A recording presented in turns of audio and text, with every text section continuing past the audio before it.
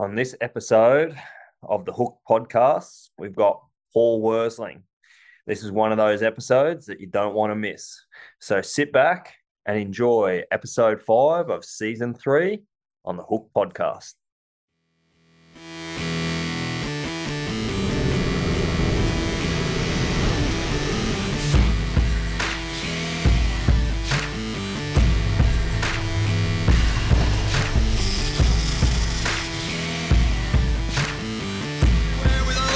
On the boat, mayhem on just one more.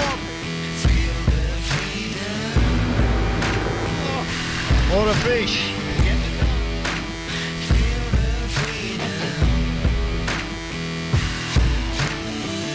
All right, so this episode of the Hook podcast, we got Paul Worsteling, the world-renowned master and commander of iFish TV, and obviously Tackle World. So welcome to the show, mate. Thanks for jumping on the podcast.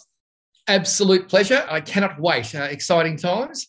Sorry, my wife's just poking her head in the door. The podcast is working. Now, I'll start by saying I might be good at fishing. Well, I'm okay. The computers are not my thing. And we discussed before we hit the go button, I do have a few technical issues. I'm the sort of guy who I try to turn the TV on and the garage door opens. Last night, I had a bath. It was so cold in Melbourne. I had to have a bath, right? So I'm in the bath and I always want a TV in the bathroom. So I jump in the bath and I can't work the TV. So I end up watching SBS Food from England with volume on the other TV in the other room as loud as I could because I couldn't make it work. So that'll give you an idea of my technical abilities. And that's why my wife just poked her head in the door. But I got the thumbs up. We're good to go. All right. Well, hopefully, fingers crossed, we should be pretty right. Absolutely.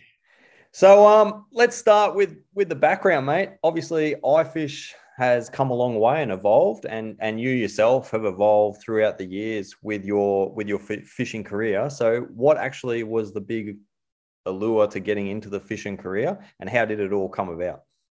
How long have we got? As long as you want to talk, mate, we got all night. I'm going to try and sum it up. So when I was a kid, I grew up on a farm, and we were fairly poor. I was the youngest of 5. My parents immigrated from Holland, so we didn't have very much. So I spent a lot of time outside. Literally, I was the youngest of 5. They were at school. I was literally playing with myself. I would climb trees. I would look at birds. I would cast things into the dam. Just do anything I could to amuse myself. Play with my trucks in the dirt. And I was always fascinated by animals because on a farm you see calves being born. We had chickens and pheasants, and I had pigeons. So I was just fascinated by wildlife. So we had a dam and we put like 200 trout in it this big. That's about 4.5 inches in the old scale. And we never saw them again. And I now know that you've got to know if the dams can actually take trout, too much calcium, so they obviously all died, the birds ate them. So I fished that dam so many times, never got a damn fish. And I was lucky enough, an uncle took me fishing. We went down to Inverloch when I was a kid and caught a few mullet with rods we made of bamboo and a little bit of line on the end. And then it got to grade 6. And I was still just pumped about this whole fishing thing, but no one ever take me. So I've been fishing once in my life, but I knew everything. There was one book in the school library. I'd worn out the pages. I just read. I could tell you everything. I was a textbook fisherman. And then literally in year 7, we had a thing called Activities Week at high school, which they don't do anymore, and I reckon they should. And you got to pick the thing you wanted to do for the week. And there was like athletics camp. There was engineer, cooking. You just go and do fun stuff for a week. And I was put on the athletics camp because I was actually telling my boy today, even though that might be hard to believe, I was a bit of an athlete in my day. They just put me straight in because they wanted to send me off to the states and play other schools and stuff. And there's also a fishing camp. And I put my thing in for fishing, and I never even got chosen. I got straight to the athletics camp, and I'm not too embarrassed to admit that I actually cried. And I went to the vice principal. His name was Neville Powell. And I bumped into Neville about 4 years ago in Sydney, which was really cool to catch up with him. And I'm in tears. He said, "What's wrong, Paul?" I said, "I don't want to do athletics. I do that every weekend. I want to go fishing." Neville pulled a few strings. He was also my PE teacher, really good bloke. And I got to go on this fishing camp. And it changed my life, literally. I caught a first day, Port Phillip Bay. You'd know Port Bay fairly well. Rosebud. It was $8 to go on the fishing charter. Yep. And I caught 4 flathead. They're all about 28 centimetres. The sinker I was using weighed more than the flathead. It was embarrassing. And I almost didn't have enough line to reach the bottom. We're in 21 metres of water, 20 metres of line, and the rod tipped down. Caught 4 flathead, clean within an inch of their death. I think by the time I finished cleaning them under the hose with a knife, there was nothing left but bones. But to me, that was the first fish I could actually remember catching, and it just changed me. And then I caught a trout up at Blue Rock Lake, went to the trout farm, and from that moment, that was the catalyst I needed to do more and more and more. So I won't bore you with too much more, but joined a fishing club, and with a bloke moved in across the road, didn't have a son. He started taking me fishing. We've become pretty good mates. I was about 14. He was 35, but we were best. He taught me how to catch snapper in the bay, took me under his wing, joined a fishing club. That evolved. A bloke at the fishing club called Greg Duncan opened a tackle store. I was working at Kmart in Cranbourne in the garden section at the time, got moved to sporting goods because I wanted to sell fishing rods. That's another long, long story. But I sold the manager a fishing rod. He moved me, bang. And then I ended up leaving Kmart when I was 15. The first job, I left it to get a job at Cranbourne Bait and Tackle, it was called.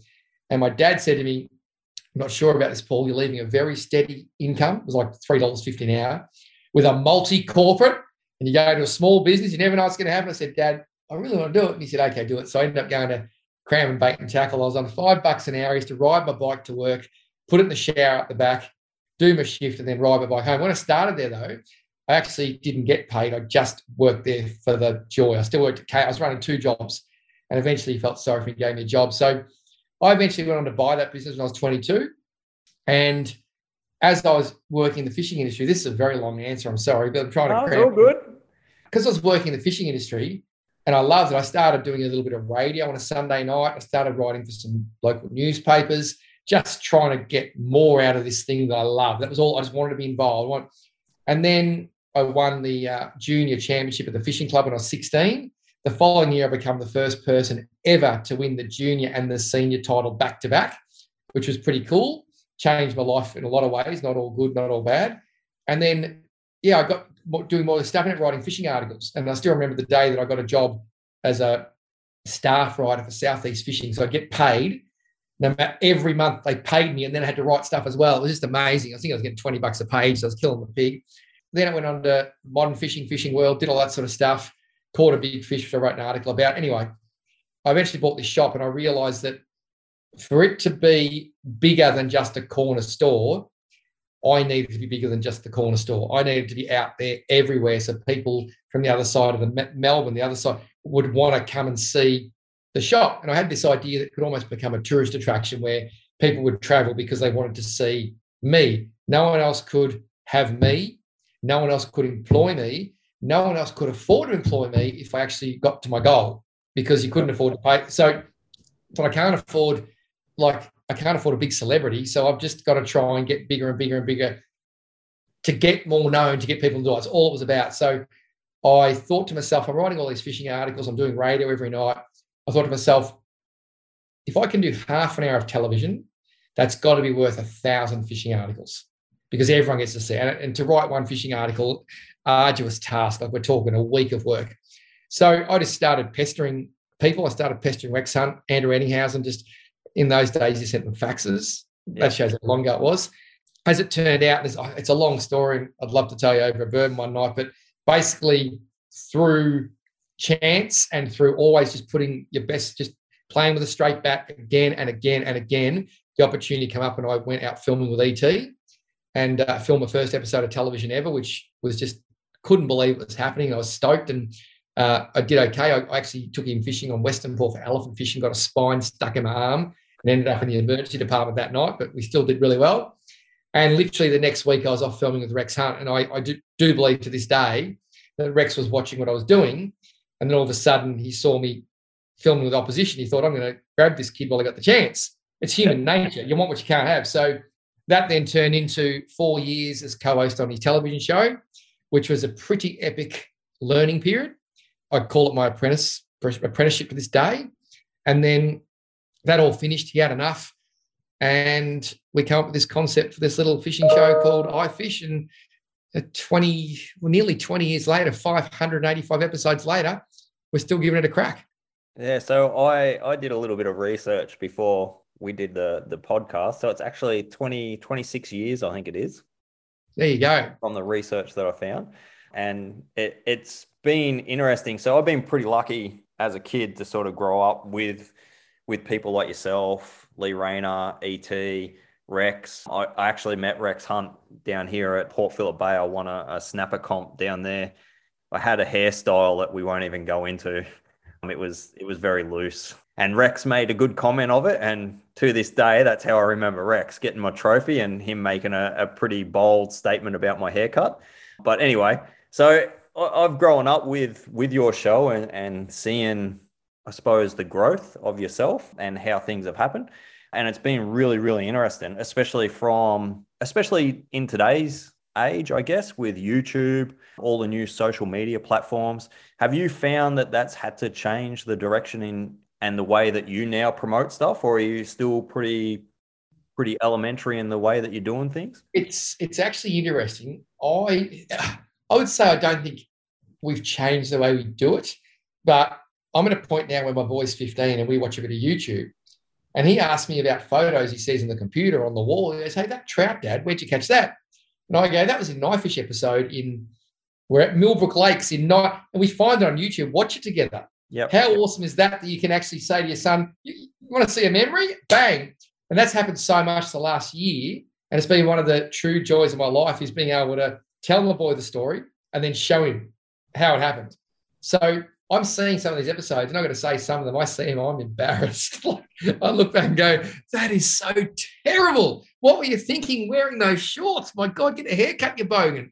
So I think the lovely thing about people, no matter what age you are, what you do for a job, we evolve and learn. And you don't realise this is happening, but all of a sudden you turn around, I'm 48 years of age. I'd want to be doing better at a lot of things than when I was 22. That's just life. You get smarter.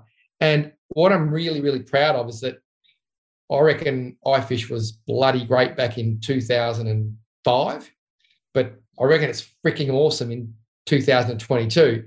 And you've got to crawl before you can walk, before you can run. And if I look back at my first shop when I bought it, if I walked in there today, I'd be embarrassed. Like the carpet was brown, secondhand. Mice used to run across the floor from the feed store next door. I'd wear tracky pants to work and a muscle top. I just had no clue about presentation, whatever else. But back then it was okay because that was the level, that was the bar. So back to your question, I would say, yeah, we've evolved and I'm really proud of and I think part of evolving is being a parent, being a husband, having older parents. All those things affect the way you act. But I've never, ever, until recently, I've never, ever really watched anyone else's fishing.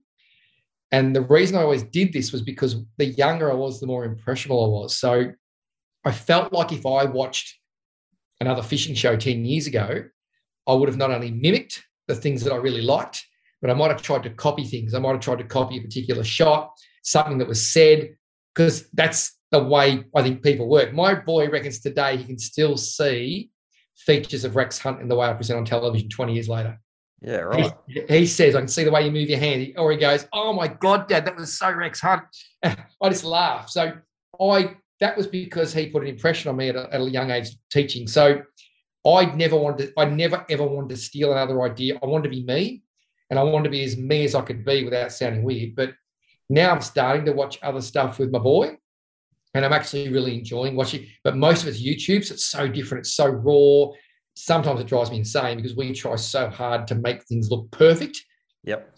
And my boy's saying, "It doesn't need to be perfect, Dad. We just want to see the fish." So I'm learning from him. I'm learning from these YouTubers who are doing a great job.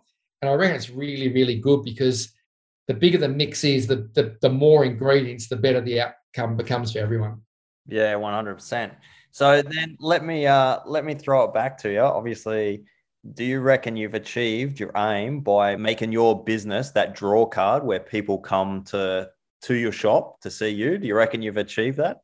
1,000%. And probably one of the proudest moments of my life, and it happened many, many, many times, but I'll say, because I don't work on the floor anymore. So I used to work 7 days a week in that business, every day. Yep.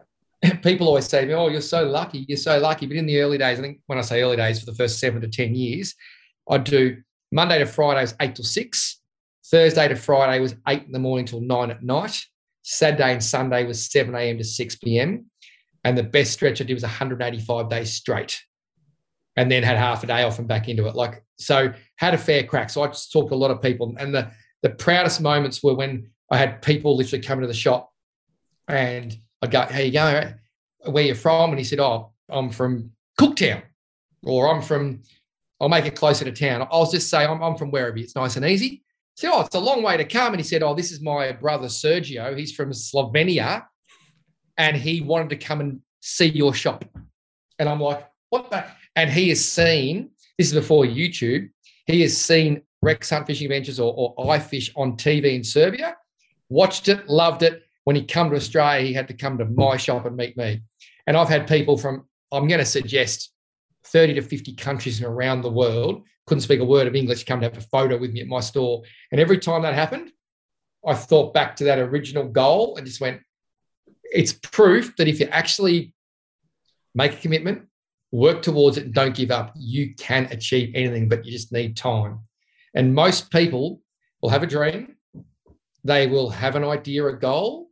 And the only reason they don't get there is because at some stage it gets too hard, they give up. Because if they're still alive, that dream's still alive, that goal's still alive. And I've seen them come and go. I've seen everyone is going to be the next big thing. And then they just eventually they might get married, they might have kids, they might get a divorce, they might have a car, whatever, but something makes them give up. Yeah. And I'm 48, I haven't given up yet. I'm still going hard. And now I don't even know what the end goal is. But I just think anyone listening can do whatever they want, but it's a long road. Everyone wants to make $1 million overnight. You say to someone, you want to be a millionaire. How do you want to do it? I'm going to buy a lotto ticket. Nobody says I'm going to work an extra shift. I'm going to do a pizza run for the next 10 years, and I'm going to save for deposit for that house across the road because I know in a decade it'll be worth $2 million, not $1 million. No one ever says that. They want the lotto ticket. And I just think people have to just change their way of thinking. I was actually watching a cool thing on 60 Minutes. I haven't seen 60 Minutes for 10 years. I'll tell you, sorry about the cough, something interesting about 60 Minutes last night. They had 60 Minutes, and then they had a special hour of 60 Minutes after with a special. So I said, Christy, the show's called 60 Minutes. It should be called 120 Minutes. What's going on? I watched this little thing about a guy who won $27 million on Tats Lotto because he worked out the system. Did you see this? No, I didn't see it. He worked out a mathematical equation to actually win the lotto. And it wasn't by winning first prize. It was by winning lots and lots and lots of little prizes no one else cared about. Yeah, right. Well, there you and go. Those little, my mum always said, small fish are the sweetest. You just got to keep your eye on the goal. Well, and you're right in a lot of ways. There's a lot of people that say, you know, I'm going to go and do this and then quit halfway through. But it's always those people that stick to it and do the hard yards that get to where they go. No one, I seen there was a photo of an iceberg. So on top, yep, all you see is just the top of the iceberg, but under the water, there's this massive, massive, massive big iceberg. And there was a saying that went with it, only people see the cream on the top. No one sees all the hard work that went in to build the foundation for it. And that's true with everything. It's not just, you know, you with your fishing stuff. It's with everyone in life. If everyone always only sees the success, they don't see all the hard yards and the sleepless hours and the big days and the extra jobs that you're working and all these different things to get to that cream, basically. No one sees the blood, sweat, and tears. I'm going to tell you a saying that I heard in the last 6 months, and I think it's the best saying I've heard for anyone who has actually had a go in life and has achieved something.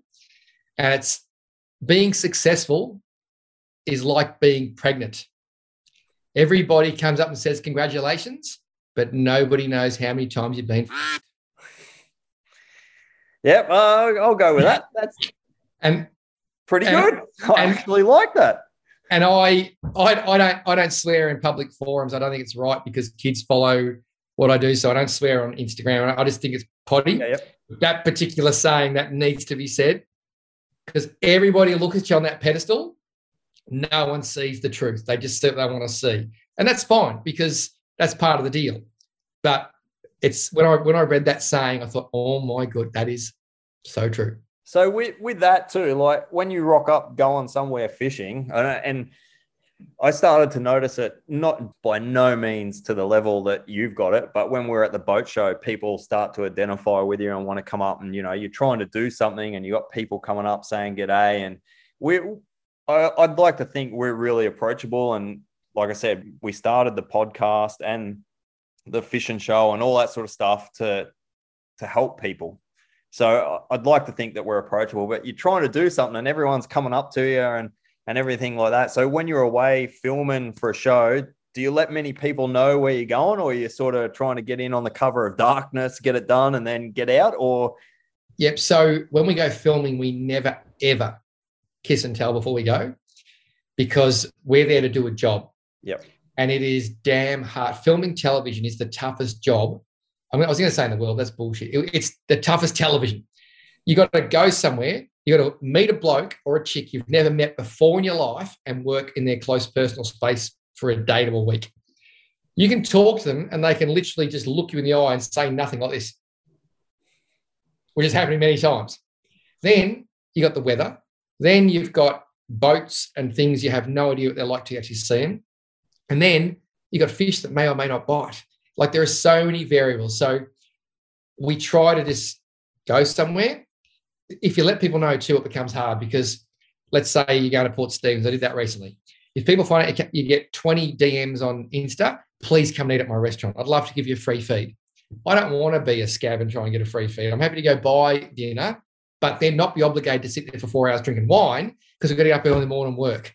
Yeah. I don't want to, like, because you just get thrown all this stuff and it's lovely, but you're literally there to work. So what we'll do, we'll get some runs on the board first, because we also want to promote the town. Then we literally, as we're there halfway through, we start to go, hey, Port Steve, bang, this is great. And by the time most people realise that we're there and doing it, we're gone. That's not to avoid people. That is literally so that we can work, because quite often a tourism board might have given us some money to help promote the area, to help go towards camera fees or whatever. So if you don't produce the goods, you've let everyone down. In saying that, in these small towns, we see a lot of people who know who we are. And I can say never once in my life have I ever not taken all the time anyone has ever wanted when they've said g'day.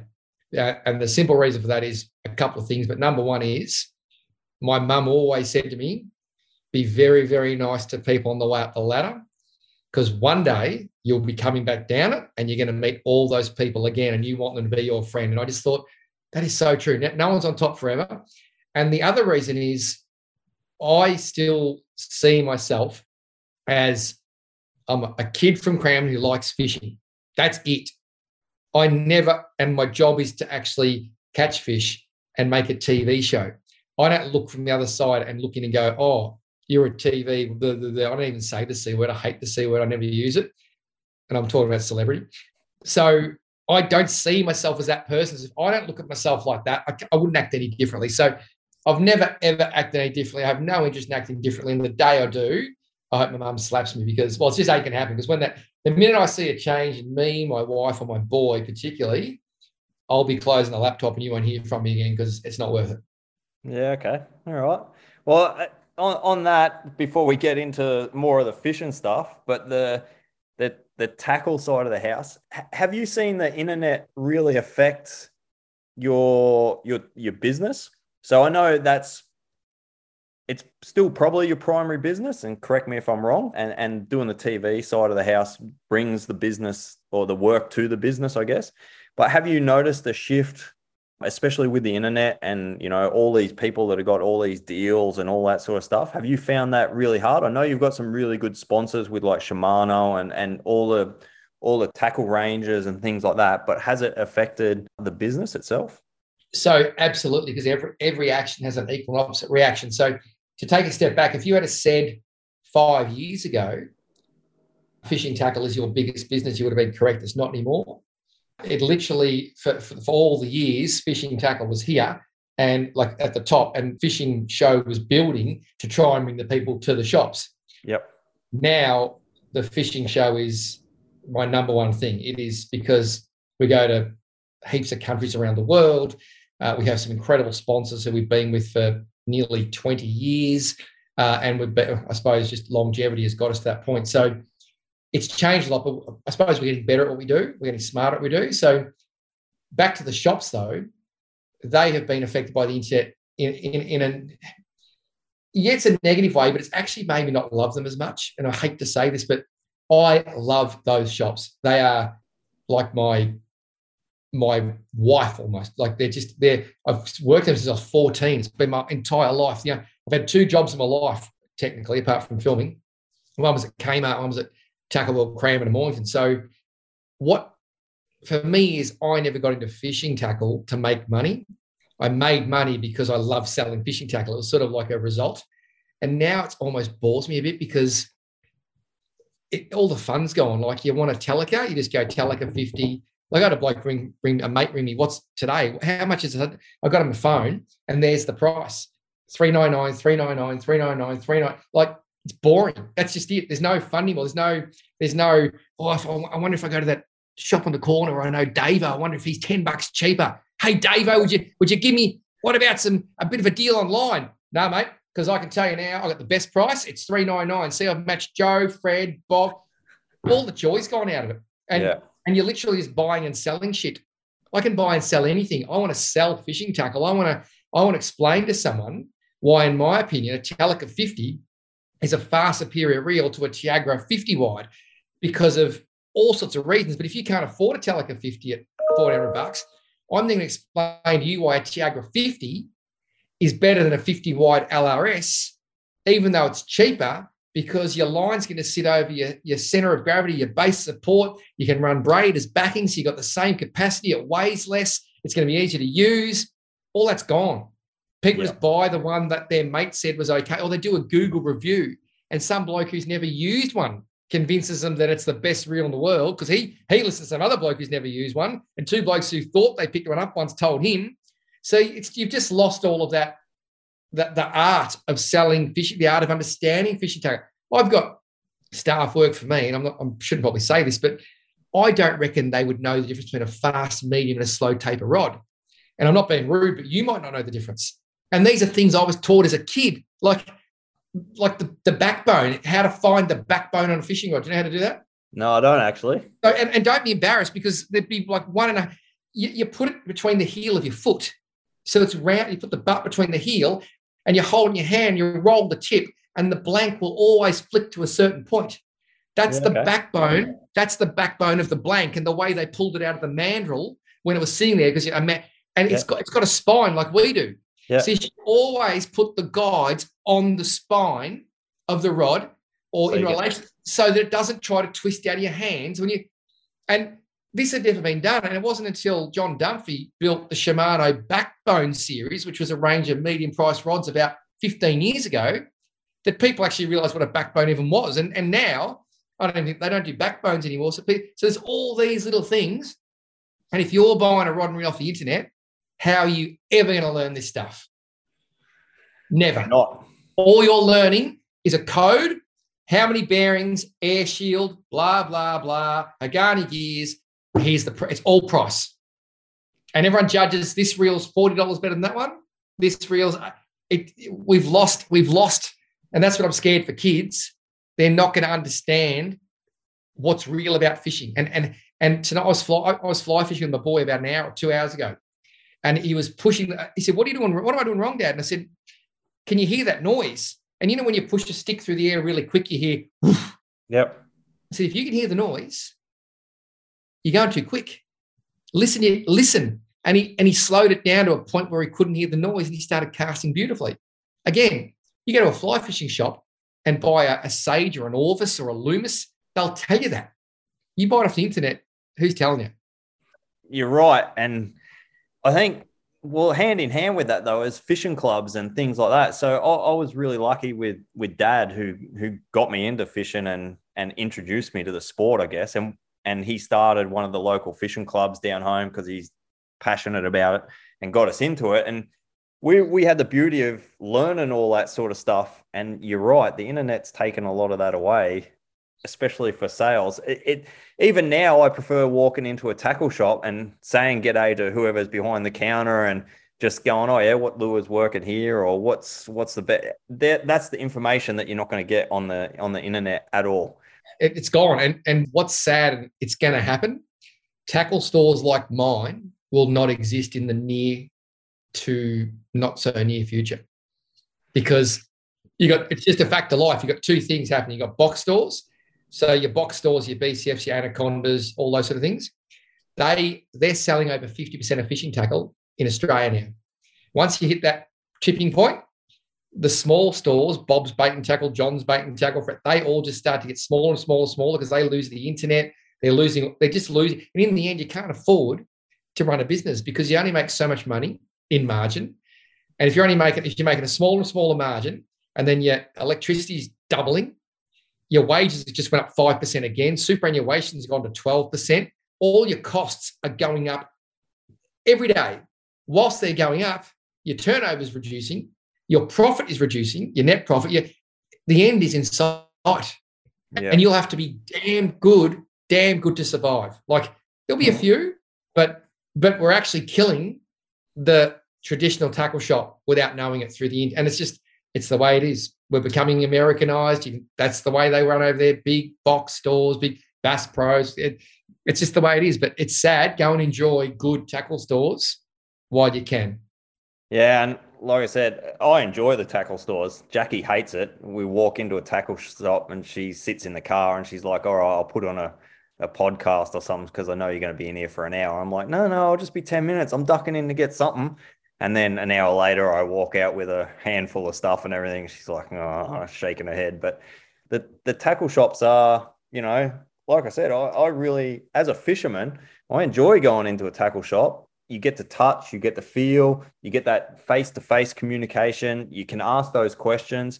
If someone's learning something, I want to learn a new knot. Yeah, I can jump on YouTube and have a look at it. But for me, getting the hands-on and, having that one-on-one is what makes it. So it's a bit of a shame that, someone like you that's in the industry is saying that that's how it's going to end up. So it's a bit of an eye-opener for everyone listening out there that, you need to support your local tackle shops because they're not going to last forever. And I don't want to be doom and gloom, and it could be 10 years, but I've seen it slowly happening over the past decade. And it does sadden me because that's all we ever knew. Go into your local tackle store. It's amazing. So, all right, we'll get away from the tackle shops and stuff, get into the nuts and bolts of the fishing. Number one catch. If you had to put that fish on a pedestal, what fish is it and why? I have to ask, do you have kids? No, I don't have kids. So if you have kids, you'll understand how difficult this is to answer. It's like someone's got 2 kids and you ask which is the favourite. Yeah, see, I'd give you the answer straight up. I got 2 dogs and I can give you the... Which is the favourite? Yeah, Scout, hands down. Don't let the other one hear. Jeepers. You'll be right. You know what? It's the toughest question. There's 100, right? And that's what I'm going to tell you one, and then I'm going to go, there's been so many amazing fish, and not necessarily the biggest fish or the strongest fish or whatever. But you got an easier question? I'm gonna have to hit you with a few, and I'll do them real quick so I don't bore you. I caught my first 1,000-pound black marlin on the 16th of October with Timmy Dean. Seen that? With Timmy Dean. I think it was like 20. I'm going to say 12, and I'd already done a week up there. Had the worst trip of my life. The boat broke down. Everything just turned pear-shaped, and got not a bite. Went back up. Timmy Dean rang me and said, "Hey, come." We went. It was a glass out. 10:30 a.m. I had a little nana nap on the couch of the boat. We'd caught 20-pound Spanish mackerel that morning. I got up off the couch, did a massive big yawn, stretched, and said, it's about time I caught myself a 1,000-pound marlin. Up it come. I saw it eat the bait. It was glass out. I nearly vomited catching it, but it was just like one of those things that it was my climbing Everest, I suppose. Amazing. And Timmy Dean's a legend. I actually lived to tell the tale because I kissed Timmy Dean. I've seen that. People to this day still don't believe that I kissed Timmy Dean and lived to tell the tale. Tim's a legend. Another one that has to go up there, I went to Greymouth, New Zealand to catch a big tuna. And we were doing it for some scientific reasons. They wanted to know about the Fukushima earthquake, radiation, all this sort of stuff. So we fished for 37 hours. I was sitting in the chair for 37 hours without a bite. And I don't drink energy drinks anymore, but I'm happy to admit I had about 10 Red Bulls, all sorts of other stuff, coffee, just to get me awake. 37 hours sitting there. And my producer came up to me and said, Paul, what's plan B? I said, there is no plan B. And we had like 10 hours to go. And I won't go into it, but we literally changed everything we were doing. We sewed styrofoam into the bait to give it a more natural sink. We hid the hook. We did also, and first drop after we did this, we saw the tuna on the sounder, like wicked tuna, bang, we got him. 2 hours later, that fish was 2.77 meters long, meter 77 round. And for a week, it was probably the most famous fish in the world. It was on CNN in the States. I had to go to Singapore for a Shimano thing that week. I did live crosses to Australian television from Singapore. I know a lot of people in Holland and Europe, they were texting me, couldn't believe, like, this fish just went everywhere. So that was amazing, because I just saw the power of the media when someone gets onto something, how it can spiral. So that was pretty epic. And then probably the other most incredible fish, I'll only give you three because I don't want to bore you. But when it was 1994, so I was 21 years of age. I found the plaque today. I went out fishing with my dad and my brother in a shark comp. And it was my dad bought a boat because he wanted to have a boat and try fishing because he'd never done it. So we went out and I hooked this fish and it came up and it was the biggest mako shark I'd ever seen in my life. Broke me off. I put a bait back in and ended up after 2 hours catching it. And it was a freak. It was 275 kilos. I was using 25-pound line and a 50-cent hook I bought at Kmart when I worked there. And it was an Australian record, a AAA Australian. And that fish is the fish that probably catapulted me into what I'm doing today, because my dad said to me, I was going to uni at the time, he said to me, write it all down, what happened, because it was so amazing. And one day you'll be an old bloke like me and you'll want to be able to read it to remember it exactly as it happened. So in my lunch break at uni, I went to the library and I wrote word for word what happened, like a story. And then once I'd written it, I thought, this doesn't read too bad. And I sent it and some photos to Modern Fishing. It was my first ever fishing article I got published. And I've still got that article. And that was probably, and that fish, its head is still on the wall at Tackle World Crammer. But that was like, my biggest fish to that moment was about 10 pounds. And that fish was 605 pounds. It just went bang. And it definitely gave me this massive leap. I was on radio and doing stuff. And to me, that was really special, because never deserved to catch that fish. Shouldn't have caught that fish. I did catch that fish. So it's pretty bloody special. Yeah, okay. All right. Well, then I'll throw another hard question at you. Salt water over fresh water? My son asks me this all the time. So if I could only do one forever again, I think it'd be salt, just because it is so vast and the oceans are so big and I love so many facets. But as I get older, I want to spend less time on the shelf in big seas and more time catching massive King George whiting and big calamari and snapper and jigging, whatever. But when it comes, how do I put it? I think freshwater fishing is more romantic. If you're trying to explain to someone what fishing is, it's freshwater fishing. It's navigating the stream. It's working out the trout's feeding on. It's casting a fly and deceiving a fish that can see the tiniest little difference in anything, or catching a murray caught up a stream where a cow has just literally crapped itself and you can smell that fresh cow shit, which I grew up on a farm. That makes me feel like I'm in the country. And that to me feels like fishing. And that sounds weird, but saltwater fishing is, I love it. But I find with fishing, it's not so much about what I'm doing or what I'm targeting. So people say, what's your favorite fish to target? And a dead set is whatever I'm targeting in that moment. Like if I'm trying to catch a yellow eye mullet off the jetty at Williamstown and I've got burley out and I'm watching a float, I'm as locked into that as I am trying to catch a grander off the reef. That is my mission, and I want to be good at it and I want to enjoy it. So that's why I love fishing so much. You're never going to get bored. Like you're going to get mullet one day, trout the next, marlin the next. So this, and then I can catch the mullet on fly. I can catch it on a lure. I can catch it on bait, a float, a sink. So that's the diversity that I just love. Then you bring in the places you go. Then you bring in the people you meet. And it's a bloody epic ride. It is. That probably segues pretty well into it. So obviously Jed's coming of age now. We've been lucky enough to see him grow throughout the iFish series and see Christy getting involved and all that sort of stuff. So as a family sport, it really fosters and promotes that as well, which fishing really is. You know, you can have the full spectrum of walking a stream by yourself or being out on the ocean on a game boat with 6 or 7 other people or whatever. So there's all that different aspect to it. Where's your what's Jed's where's his pinnacle fish at the moment? And as a father, what's the one fish you really want to see him get before anything happens. Jesus Christ. So I think I corrected something. My boy is Jet, Jet, like a plane. Yeah. And it's funny because he often gets called Jeff.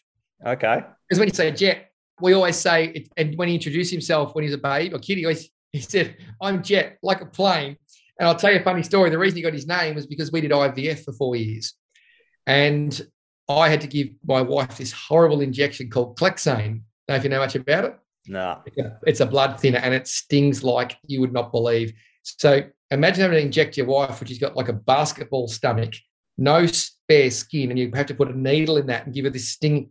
So I was the only person in the world she trusted.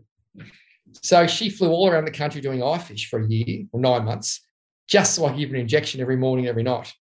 And she'd stay in the crummiest places, couldn't go on the boat because we were out working all day, bored out of her brain. So when it came time to find a name for our boy, it was Jet, because we figured out he'd flown on that many planes in utero that there was no other choice. So that's where the plane came from. What does my boy want to catch? Everything. Punch me in the face. Oh, my God. He never lets me rest. I've fished with him. This is every night this week after school we fished. Yeah, nice. He's at footy training now.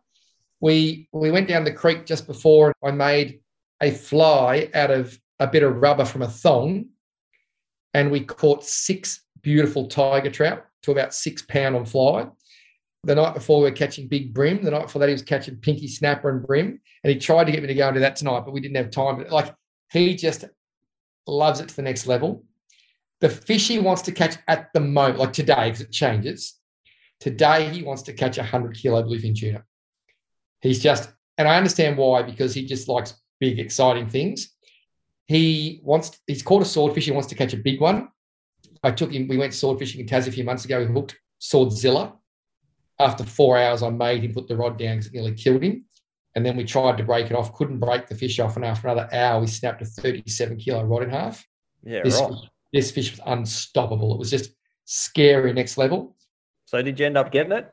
No, it was heartbreaking. So for the last hour of the fight, I put the rod in the gunnel. I locked the drag up by backing the clutch back, tightening the cam, full strike, sunset, 2 gloves on the reel, and we drove the boat at 15 kilometres an hour, and the fish tracked below the boat, so the line was straight up and down for half an hour. And we were like, if we hook the bottom here, and then it took 150 metres of line, like there was no drag at all. We were just trying to break this line because it was pitch black and wanted to go home. I started winching. I've got a lot of this on film, winching, and eventually I saw the lights flashing from this fish, and I said, it's just there. And I was trying all I could to break the line, and it was so directly under the boat that it literally came about a foot towards the boat, and the 37-kilo rod just went bang and exploded. Luckily, I had 2 gloves on because I still cut my fingers, and the line broke, and thank God the fish disappeared because it was scary big. Like, right. Okay. It bent the rod holder on the side of my boat as well. Like, it was scary big. And I've caught swordfish that I reckon were over 400 kilos. Scary fish. So that's one of his goals, to get a decent one of them, but he's caught them luckily enough. But I think I'd say the tuna for now. But the great thing about being a kid, everything's new and exciting. And he just wants to go and do it all right now. And I keep saying to him, like, he's just turned 15. Technically, when I was his age, 6 months ago, I'd probably not caught a fish in my life. I look back and thought maybe a couple of mullet, but he's done all this before I even turned my first reel. Yeah. So I keep saying, you're doing okay, mate. You're going to be fine. Just let it come. So I'm trying to teach him that as well, that the harder he's got to work for things, the more he's going to enjoy them when it finally comes along. Fair enough. Okay. Well, I mean, the bluefin run at the moment down on the south coast has been awesome. You know, the barrels have been firing left, right, and centre down at Portland. I know Port Mac had a massive run of them for a long time. Portland's starting to get them now. The tuna comp that we just had down at Apollo Bay, I think there was six tuna over 100 kilos weighed and stuff down there and caught. So, I mean, now, as you'd know, you're probably way more plugged in than what we are, but now's the opportunity for him to go and get that. I'll tell you my problem. He goes to school 5 days a week. He works at Tackle World Mornington all day Saturday and plays football on a Sunday. Like, you run out of time. I I knew exactly where those big tuna were at Port Mac for 2 weeks, and all my mates were going and just getting fall away. It was just lay down misère. They were offering to take me and just couldn't go. So this will be his last year of football because he's had enough. I think he's going to hang up the gloves for cricket as well. And if I'm a good dad, I might give him the odd Saturday off work. We just need that time to go and do it properly. And it's a big decision, but I've decided that, well, he's decided that sport's getting in the way. So I want to go and do these things with my boy because to me that's more important. Like their memories I'll never get back. And I want him to go fishing with other people in the fishing industry who are good people to learn more about fishing. I want him to go with, I've got this wonderful pool of awesome people who are very good at fishing. I want him to go with them for the day, wash the boat, make some rig, just learn the whole gamut because that'll make him a better fisher than just going with his dad all the time. So, yeah, it's going to happen very, very soon. Just need the footy season to finish. Fair enough. All right, so boats. You've got two at the moment. Pros and cons. Did you actually get involved with the design and the build of your current boat, or did you just walk in, boat show sort of thing, go, nah, this is what I want, off the shelf, let's roll, and then tweak it for the Worsteling setup? Or, was this something that you'd had in the back of your mind for a while and really sort of targeted and went after? So take the story back a step. I was with Stabicraft for over a decade. Yep. And I actually thought they were pretty good boats. I'll be honest, I thought that, and I loved them. And I was going down to Invercargill in New Zealand, which is where they're built.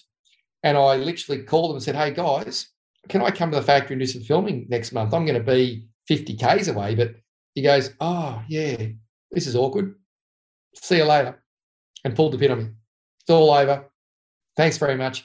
They wanted to spend some more money in the US. That's where they thought the dollars were. And after 10 years or longer, said, see ya, gone. So that's interesting. So that happens. It's a commercial venture, and I respect that, but that's where it all happened. Most people would tell you that I went to another brand for more money and I shafted Stabicraft, but that's the way. That's that.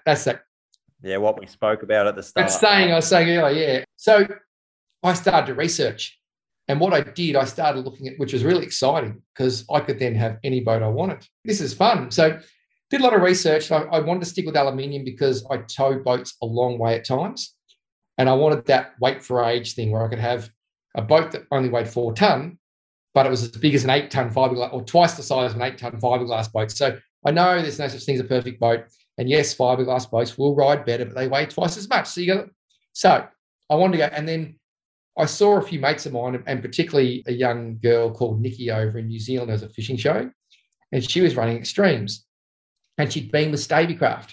So I thought, I'm going to ring Nikki and I'm going to ask her what the deal is. Yep. I think her show was called Ados Addicted to Fishing. So I rang Nikki. I said, what's the deal? And she said, oh, my God, Paul, having been in your situation, was with Stabicraft. Now I've got this boat, chalk and cheese. And she just blew me away, told me stuff because I knew pros and cons. And you can never really talk too much about the cons because we like going to a party and telling everyone the bad things your missus does. Not that our wives would ever do it, but you know what I mean? Like you just... Yep. So I literally listened to her, and I contacted Extreme, and they just were the most incredible people ever, like next level. And they said, we'd like to talk to you, but we don't want to even have you think about getting one of our boats until you've come and ridden in one. So I jumped on a plane. I went to New Zealand. I had to stay overnight at the airport, fly out to Whakatane, which is the name of the place I live in. So it was a 3-day trip to be at the office for 4 hours. And I took a 795 Game King out in rough weather and went, wow. Then we quickly drove back to an inlet and jumped in a 605 center console. Wow. Then went back to the factory and saw how they built them all.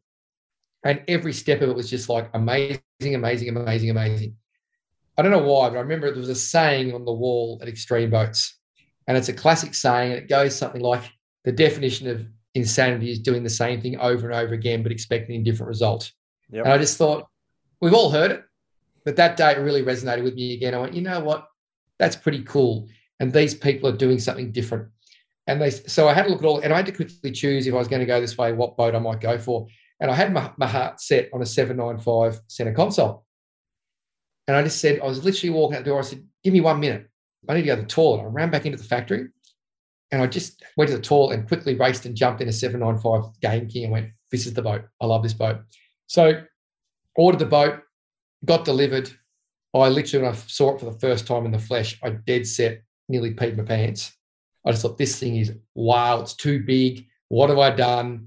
It took me time to get used to it. I was terrified of it. It's the same length as the Stavy pretty much, but it's 50 centimetres wider. And that's a lot of boat. Come drive a 50-footer, mate. Then you'll know why. No, I'm definitely terrified of that. So literally, anyway, I got over all the negatives, which are just learning curves. I was scared. Yep. And just love that boat so much. And everywhere it goes, everybody says that is the sexiest, horniest, best looking trailer boat I've ever seen. It is beautiful. The welds, it's finished like you would imagine a Rolls Royce is finished. Everything is perfect. So then I still had my baby Stavy, which my wife refused to go in because if you turn left at Lake Eildon on a glass calm day, you got wet. It was just a wet boat. So she refused to go in it. So I rang Extreme and said, look, I want to get rid of this thing because I'm sending mixed messages here. Said, no problems, we'll help you out. So I went and looked at their boats and I found this 605. I'd already been in the 605, but I just had to go see it again. And I said, guys, it's no good. It needs the front and anchor well. It needs this and they had no idea what I was talking about, that I wanted a casting platform. Yep. And they said, no, we won't change it. I said, boys, I'm not. And we argued nicely. If we do this for you, everyone's going to want one. I said, yeah, but trust me. Anyway, they built it for me. They put a stand-up bar on it. They did it all. And they said, oh, you know what? This actually came up pretty good. I said, hello. I got the boat. 12 months later, they won Boat of the Year at the Auckland Boat Show with a 650 with a flat casting deck on the front that I designed unwillingly. Now they put an esky in it. Now they go, why didn't we think of this before? But over there, they don't have broom fishermen. They don't have people. They don't stand at the bow like we. It's like that part of it's gone. Now they're starting to do it. Yep. Now they're producing these boats with these casting decks. So my 605, which is huge, that is a gun boat. I take that to Eildon, cod fishing, trout fishing with the family. I've been offshore here casting off the bow, catching bluefin tuna. It's just, if I could only own one boat, that'd be it. It'll do everything. Now, there's no such thing as one boat. Otherwise, people would only own one golf club and all the golf shops would go broke too. But as one boat goes, I can go to the shelf sword fishing it, not a problem, on my day. I can get all my big tuna out of it, not a problem. I can snapper fish in the bay, perfect. I can walk around. Great whiting boat, easy to move around, maneuver. I can cod fish because I've got the electric. I've done that as well. I can trout fish, I can troll at Lake Eildon on the electric. And then I use the actual outboard to steer. So I can stand facing my rods and steer with my bum, basically. There's nothing I won't do. It is awesome. And my trailers, if people want to jump online, look at some photos of the trailers that get onto those boats, they are like, they're pieces of art. It's the only time I've owned a boat where people have come up and gone, my God, look at that trailer. I'm like, dude, get your eyes up off the road. But the trailers are so unbelievable. They're actually built to fit the boats. Yeah, okay. You get a 3D model of the boat and they build the trailer, they mold it around the bottom. And I asked them for an extension on the small boat, which they'd never done before. And they come up with a 1.8 metre extendable drawbar that slides inside the other drawbar. All the leads are on springs, and so they all move in and out. And all you do is pull a thing out, drive it out, pop it, and you got 1.8 metre extension. Like, they are works of art. I actually walked into my shed today to grab a drill, and I still, like the guy in the Colorbond ad, I just stood there staring at these boats going, they are nice boats. And I've just ordered, and no one knows this, but I'll share it with you. I just ordered a brand new 795 Game King, which is due in January. Enclosed or open? No, open again. I'm a bit claustrophobic. I like open. And the only reason I did it when I ordered the first boat, yes, I love it, but I had to pick everything off diagrams. How do you want this? What size bait? Like, I haven't fished in one. Yeah, we're about to put the bait board on, Paul. Do you want 600? I'm like, how hot? Like, unless you don't know. So I've literally fished for 2 years out of this boat. I love this boat, but now I've made a few modifications that are going to make it even more epic, suited to my style of fishing, what I do. Yep. So it's going to be next level. Like, I've put 2 live bait tanks in, for instance. because as a Victorian, we use our life tanks for storing fish and for live bait. So I can now, for instance, want to go kingy fishing, keep slimies in one tank and squid in the other. The squid always kill the slimies. Yeah. Little things, or I can keep my whiting in one tank and my squid in the other, so I can then use squid for live baits. And then it's just so many little things like that I'm so excited to get this new boat, and it's going to look identical. It's going to be the same. I'm going from twin 200 Suzukis to twin 250s, just because you can never have too much power. And I prefer to run 250s at 3/4 pace than run 200s at 80% pace. Like, it's good to not overwork your engines. And I just want a little bit of a change, but I'm so excited. And that I won't say it's my forever boat, but I'll hope for a long time. You don't say things like that when the wife's listening, because she'll. No, that's the forever boat. Yeah. She's not listening. It's fine.